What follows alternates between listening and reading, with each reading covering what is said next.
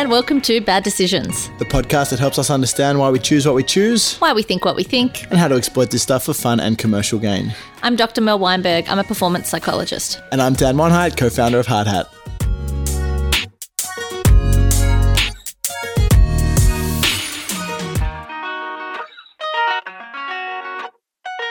So obviously this is a podcast about different heuristics, Yep. right? Generally, that's what I'm we here do. for. And we've been talking about all sorts of different heuristics and ways that we come about making decisions. And some of them have gotten quite complex. You know, we've talked about all sorts of different things, but most of them have to do with things like social conformity, classical conditioning, just things being how to make things more inherently attractive, right? Yeah. And I feel like in all of this complexity and us trying to sound really smart about this stuff, we've sort of overlooked something really quite simple.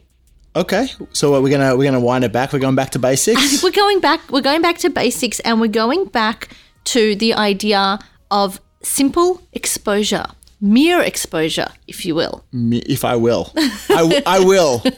The mere exposure effect was sort of not even called a heuristic originally. It's an effect that describes our tendency to prefer things simply because we've been exposed to it repeatedly. Just hang on one second. Did we just drop what the topic for today's thing is without any fanfare whatsoever? We did. Can we cue some fanfare for the mere Fanfare, exposure effect, please. please? Turn down for what? Adequately fanfared? So the mere exposure effect was introduced to us in around the 1960s by a Polish social psychologist, Robert Zając. Can I just say before we get too deep into the mere exposure effect? Yeah. Like as a title of a heuristic, I like that it doesn't Doesn't oversell itself. No, it doesn't promise too much. It's just like literally going to do what it says on the tin. Yeah, it's like we know we're not like a crazy, amazing heuristic. It's just the mere exposure effect. Yeah. Very subtle, Yeah. unassuming. Yeah, it's like Mere. the mere good-looking enough husband. That's all. That's all we're talking about. Yeah, that's a humble heuristic. I like it. Yeah. So Zając back in the 1960s, way before a lot of the sort of more contemporary behavioural economic stuff was happening. And to be fair, Zając, I mean, the research that he was basing his whole effect on, I guess we'd say a little bit basic maybe in terms of some of the for research the that we times, do the now. guy's And a pioneer. remember it's the 60s, and so there's a lot of research on animals right, happening back there. But before we had real ethics, right? Yeah. 60s. Remember this is Poland in the we were 60s. Savages, yeah. So one of the early studies that is cited with regard to the mere exposure effect has to do with experimenters playing tones to unhatched chicks. Okay, so I was bracing for something pretty bad from an animal cruelty perspective. Playing music to eggs. Yeah, play music all to right. unhatched chicks. And they were playing, music might be a bit generous, they were playing tones of different frequencies. Poland's greatest hits from the 1960s. And one of the tones would be repeated more frequently than the other. And then when the chicks were hatched, they were assessing which tone the chicks preferred. And granted, I have no idea how they were doing this. Like, what are the chicks buying on iTunes? I'm assuming that they're doing some sort of little chicken dance to one of the tones, and the other one they're just going, no, I don't like this. Right. But however they assessed it, they established that chicks had a preference for the tone that they'd heard more frequently when they were unhatched. DJ Zayon in the Chicken Club knows how to get the dance floor pumping. He knows which tracks are the bangers and which ones is just going to clear the floor.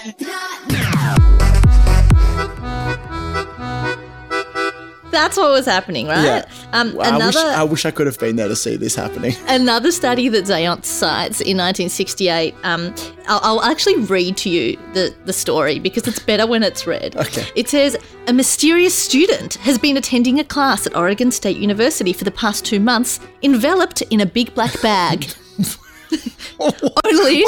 I'm imagining like, oh, they have an exchange student. It's like that. There's a new kid in class. Yeah. But he's enveloped. He's enveloped in a big black bag. He's like wearing a giant black bag. Yeah, only his bare feet show. What? Each Monday, Wednesday and Friday at 11 a.m, the black bag sits on a small table near the back of the classroom. What? The professor of the class only knows the identity of the person inside. Well, how does he get? None of the 20 students in the class do. How does he get into the classroom? Does it have a little like a little mailbox eye hole cut He out? must. Can you imagine? This is like it's like I really wanted to put him in a mascot costume, but I had like $1.30, and so all I could do was buy find a big black bag. garbage bag. Research funds were not going very far. Yeah. So So that's what happened. So he's coming into the class, and basically stumbling at the start, he's not talking, he's not engaging, he's just literally sitting there. Yeah. And obviously at the start, everyone's looking at him like going, like, dude, this is a bit weird. Yeah. Like, what's going on here?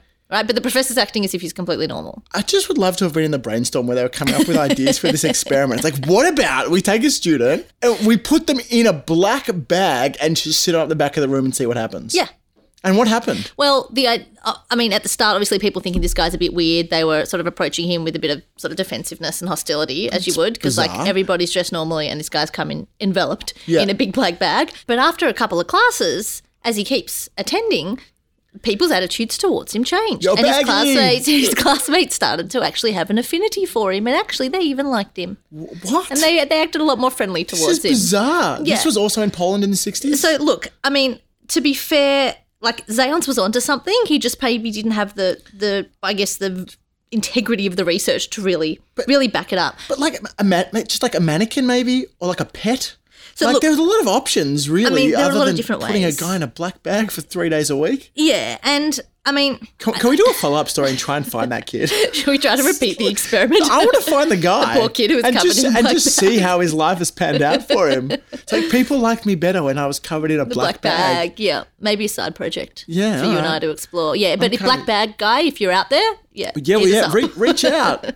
We'd love to hear from you. So, like, well, look, we can think about why this happens. And if you think about why this happens, I mean, it's basic, right? This is the mere exposure effect. So let's keep it basic. This is why I wear a black bag Mondays and Wednesdays and Fridays. It's bloody obvious. So look, the thing is that anytime you're exposed to something for the first time, you're wired to see it as a threat. It could be dangerous too. For all of your brain knows, and remember we've talked before about how your brain is fundamentally driven to keep us alive. Mm-hmm. Anything that is new or that you have not encountered before is going to be seen as threatening. Yeah. So you respond to black bad guy with hostility. Yeah. Right? With each repeated exposure, you learn, hang on, this black bad guy or whatever new stimulus it is, and I can actually coexist in this world. Yeah. So this thing is, in fact, no threat to my survival whatsoever, in which case, all right, this is safe to engage, and you start to sort of become more curious about it and become more interested in it and effectively like it more. Yeah. Right? And next thing you know, you and Snoop Baggy Bag are just hanging out at the chicken club, getting milkshakes. Yep, and it's all happening. So it took until 1992 for people to develop a more real life, I guess, version of the black bag experiment, and they thought, how can we try this a different way? And what they did was they back into college classes where all good psychology studies happen. Yeah. Yep. And what they did was they chose 4 women who were not at all involved in the college but were sort of college age, maybe from a different college. They wanted them to be completely unknown to the actual people attending the class. They had 4 different women who were rated equally by others on their attractiveness, all those sorts of things. Yep. And they popped them into the classroom. Mm-hmm.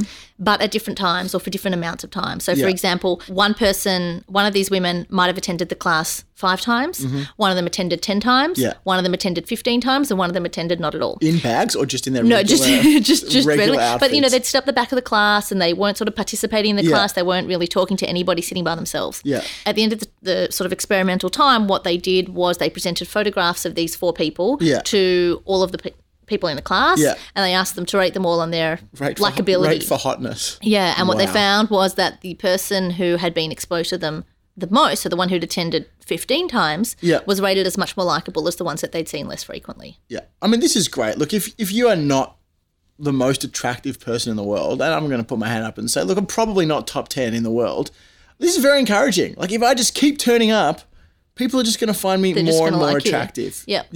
Yep, you don't even have to talk. I mean, that's the cool thing maybe about... I shouldn't talk at all. I think that's the cool thing for me about this effect is that a lot of the other effects have to do with people interacting or engaging with the stimulus. Yeah. And this is a mere exposure. Yeah. Like, you don't need to have spoken to this thing. You don't need to have interacted in any sort of way. There's just for some reason that when this thing or when this person enters your perceptual awareness, and if it does so repeatedly, you're going to like it. Yeah. So, I mean, really, at a fundamental level here, what we're saying is, the more often you are exposed to a thing, the more familiar it becomes, the more open and likable you might feel towards it. Yeah. which is wonderful for advertising. Yeah. Because, I mean, basically that's what we're trying to do, right? Yeah. But, I mean, maybe before we get into the guts of advertising, some of the other things that come to mind for this are the ability for cover songs. Mm-hmm. You know, so a song that was done 30 years earlier to come back and it's like instantly racing up the charts because everybody's preconditioned to like it. Yeah. I think about retro fashion, like at the moment in the sneaker world, like these feelers that were massive in the 90s have just blown up and they're everywhere. And it's like people have been pre-exposed. Like if you need, let's say, 1,000 exposures to like something, if people already had 980 exposures back while they were growing up, then all you got to do. Then all you got to do is just top them up with the extra 20. And so all of a sudden I start seeing why cover songs and retro fashion and styles and retro brands can come back so quickly and with such ferocity because we're kind of like the mere exposure is pre-baked. Yeah, yep, it's already in there. I'm actually glad you took us to the music industry because I do have another research study that I stumbled across.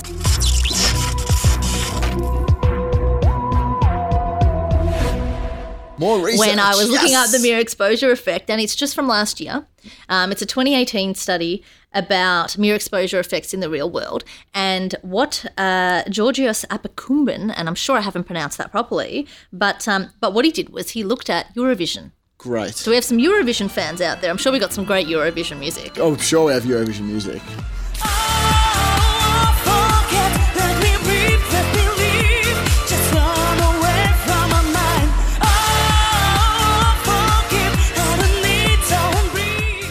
I wish you could see the Eurovision costumes. So with Eurovision, obviously, I mean, I'm not a big Eurovision fan, I must admit. Yes, you are. But Maybe you just need to watch it more. That's maybe what I've learned today. maybe that's what will happen. Yeah. But the voting system and the way that you sort of get through is that, my understanding at least, is that countries or performances will compete, and so there will be exposure to the audience, and the top 10, say, who were voted in will make it through to the finals. But in the finals, they are met by the top 10 from the previous year. Mm-hmm. And so when you get to the finals, you've got a naturally existing mere exposure effect where you've got half of the contestants who have been heard before and half of them who you're hearing for the first time. Yeah, I can see where and so this then is we gonna can look end. at look at the voting patterns, and what actually happens is that when you account for other factors like the actual quality of the song, which can be questionable when it comes to Eurovision.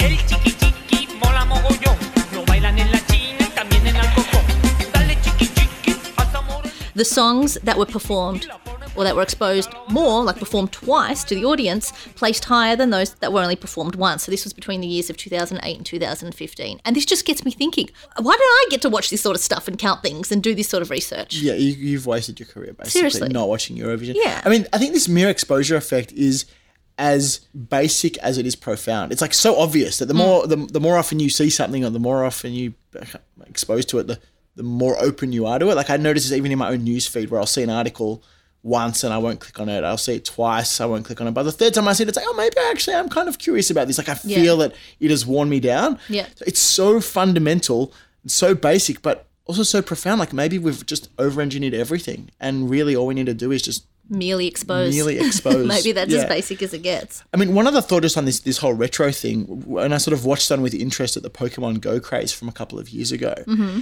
And I think a lot of people really misinterpreted what happened there. So, there was this augmented reality app that came out where you got to use your phone to try and hunt for Pokemon characters around the cities that you lived in. And I think a lot of people looked at that and decided that the success here was it was a really good application of the technology. Mm-hmm. That augmented reality and gamification and all these other buzzwords are what had come to play there. And it would seem to me that the bit that people really missed out on understanding the success of Pokemon Go was the pre-exposure or the pre-mere exposure of all these people in their 30s now had watched this show in their, 10s and 20s, teens. Yeah. Sorry, 10s and teens. Yeah. So were pre-exposed to like this.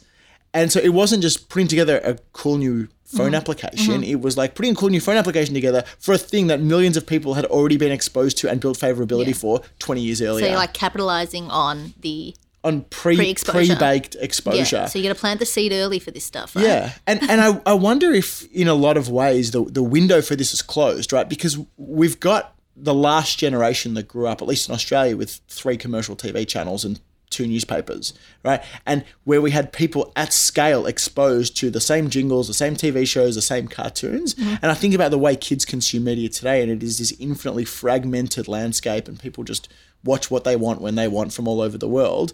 And the idea of having a mass like strata of the population all pre-exposed to the same thing at the same time, I think is finished.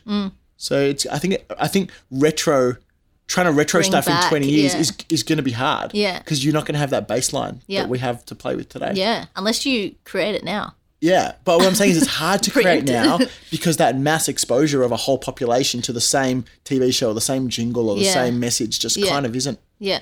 possible like it used to Yeah. be. Yeah, fair enough.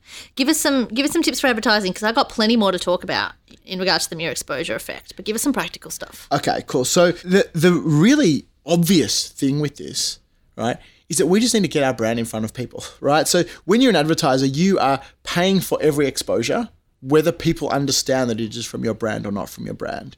And really, I think the biggest takeaway from this is that there is no point in making stuff that is not easily associated with your brand, right? Because mere exposure to your brand will build likability.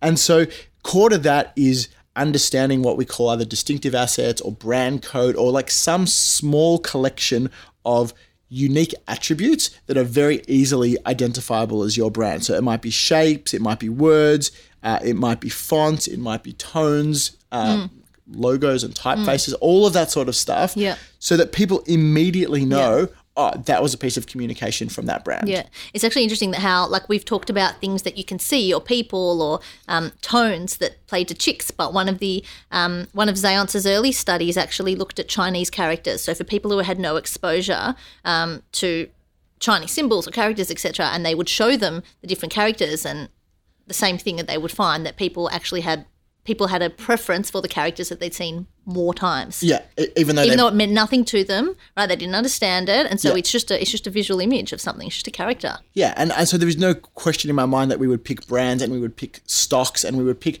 all sorts of other things in life for no objective reason other than that they're more familiar. And so if I think about some applications of this in the real world, where like if you think about some of the most iconic brands that we have, whether that's in the automotive world or in fashion or in fast food or in food and beverage, their logos and their key visual distinctive assets stay the same. Yeah. You know, the Coke logo looks the same. The Nike swoosh looks the same. And you just get exposed to it over and over and over again. And there's no question when you see a Nike logo, whether that is a logo from Nike or from somebody else. Sometimes one of the places where this goes wrong is as marketers, we get bored. And we like to create new brands and sub-brands, and we like to update our look and feel to stay more contemporary. And I think we forget that we get bored and move on much quicker than our consumers do. And actually, what the great brands of the world show us is that if we just hold the line and just keep using our distinctive assets early over and over again, it's going to be far more successful than chopping and changing. And a great example of this at the moment is Coca-Cola, who their brand architecture really sort of spiraled out of control, where that sub-brands and different products look completely differently. And in the last 12 months, they've brought everything back in together under this one Coke. So every can is red, every bottle basically looks the same. Yeah. And there's maybe a 15% variation. It's like a color stripe at the top. So the normal Coke is red and Coke Zero has got a little black strip at the top and Diet Coke has a little silver strip at the top. But 85, whatever it is, % of the can or the bottle is exactly the same for every product. Yeah. Because you're just getting exposed over and over and over again to the same visual assets. Yeah. You know, one of the cool things about mere exposure for me is, and something that makes it different to a lot of the other heuristics that we've talked about, is how we don't even have to be aware that it's happening to us. Like I mentioned before, how we don't even have to interact with it, or we don't have to, you know. You can be an egg. Like it can be an egg. You can be an egg. You can be an egg and it still works. But there's some research that shows that the mere exposure effect occurs subliminally as well, which of course is super important for advertising. But just to sort of speak to that a little bit, there was a study by Bornstein, Leone and Galley in 1987, and basically they had people doing a task that was completely unrelated, just something that was sufficient enough to capture their attention. And say they're doing it on this old style computer screen. Well, that would be sort of, I guess, a modern take on it. So imagine you're doing something on a computer screen and you're not aware of what's going on because you think you're just doing this task, but actually what's happening is that you're getting flashed photos of faces that sit on the screen for about 4 milliseconds. So not even enough for it to sort of register cognitively. And some of these, there's different faces getting shown, but some of them are getting shown more than others, right? At the end of you doing this task, when they ask, you know, did anything weird happen? Like, did you notice anything? And you're like, no, like I wasn't actually doing anything. Just a guy in a black bag sitting up the back of the room. No, but this is the bag. Normal. It's subliminal, right? So you actually aren't even aware that anything is happening to you, that you're being exposed to anything. Yeah. And still, when you're asked afterwards which of those, you know, to rate the attractiveness of these faces, you're going to rate the ones that were flashed more times. Yeah. More, like as more likable. Like how crazy is that? Like you're not even aware of this in the slightest. You have no idea this is even happening to you. This is scary when it comes to advertising. Well, for consumers. Yeah. So for me, I mean, straight away, two things jump out about this. I mean, one is that there's a lot of bemoaning in the industry about how, you know, a lot of the digital platforms like Facebook and YouTube will count an ad view as 3 seconds or 5 seconds or 2 seconds. Yeah. And so it's outrageous. You can't count. Like people haven't actually viewed it, right? Yeah. Yeah. But what we can see is in 2 seconds, you know, you only need 4 milliseconds for somebody to subconsciously notice what the brand is or what the image is. Yeah. The rest of you can just stretch out. So I'm not saying this is the cure for advertising. I mean, obviously we want to build emotional connections with people and we want to be able to tell great stories, but just the exposure, the mere exposure is important, and that is a thing that you can do if you get your key distinctive assets in within the first 1 second of the ad. Right. You should stop complaining. The other thing that this just brings to mind is what a dangerous slippery slope stalking is. Yeah. Like, if you kind of like someone and then Just you look at put this yourself- heuristic and it's like, if I look at them more from across the street in a tree with binoculars, I'm going to like them all. But the other side is if you actually just walk past them, right? You don't even have to interact with them. You don't have to say anything. Just creepily happen to walk past them more than a couple of times. Yeah. You'll become more familiar to them. Yes. And they may actually like you. So if you're this is not how we promote going about meeting new people or trying, you know. But there is hope for stalkers. We don't endorse stalking, but we can understand. The problem with stalking is that it's one way. What you need is a mutual stalking appreciation, and everyone's just going to fall deeply in love with one another. You know, thinking like that, and I mean, well, not thinking like that, but in sort of the same vein, you can see how online dating apps have sort of taken on the mere exposure effect to a degree. And whether they've done it on purpose or not, I'm not sure. I'm sure they have because they're smart people behind them. But you know those apps where you're shown literally just a face of somebody who you've never seen before, usually, and you're given the option to, you know, like it or reject it, one or the other. And I think at the start what was happening with these was that you just go through the pool, right? And you just go through the pool of options, like, dislike, whatever. But the apps became a bit more clever and they started actually repeating some of the ones that you'd already rejected. Yeah. Right? This is mere exposure. Yeah. You have no idea about this person. You have no interaction with this person, but you're seeing them more and they're banking on the fact that because of the mere exposure effect, at some point you're going to go, oh, yeah, now I like them. Yeah, or you're going, wow, this pool is a lot shallower than I anticipated. I can't believe I'm seeing this guy again. I just swiped no 4 people ago. Maybe I should give him a shot. Either way, there are clearly a lot of applications of this in the real world. Yeah. So, I mean, we talked for brands, really, it is as simple and as complex as getting your brand code, your key distinctive assets in front of people as often as possible. Yeah. And like this idea from a few years ago about maybe we should just make great content and not actually tell people that it's from our brand.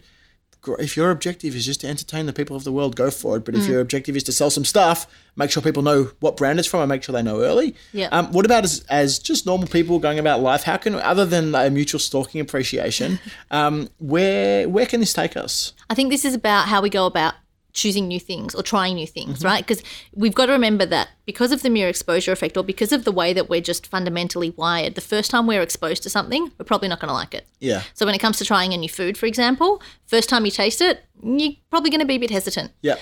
Try it more than once. I think this is the thing with like kids, when you start introducing food, you're meant to make them try it like 3 or 4 or 5 times. Yeah. Because they're just not going to like it the first time. And we're not supposed to. Yeah. Right? We're not supposed to. It could be dangerous. It could be disgusting to us. So what we actually need to do is commit to trying something new more than once. Right. I'm not sure how many times is the right number. Yeah. But it has to be more than once. Right. Because the first time, chances are we're not going to like it. Right. So if you decide I would like to be a more sophisticated version of myself, I'm going to go to the ballet. Once is not adequate. I must commit Get to a season ticket. Go at least 3 times. Yeah. And then make a call on if you like it or don't like it. Sure. What do we got here? I think at the end of the day, I think what we come back to is that if you were to walk in somewhere, your best chances of being liked, Yeah.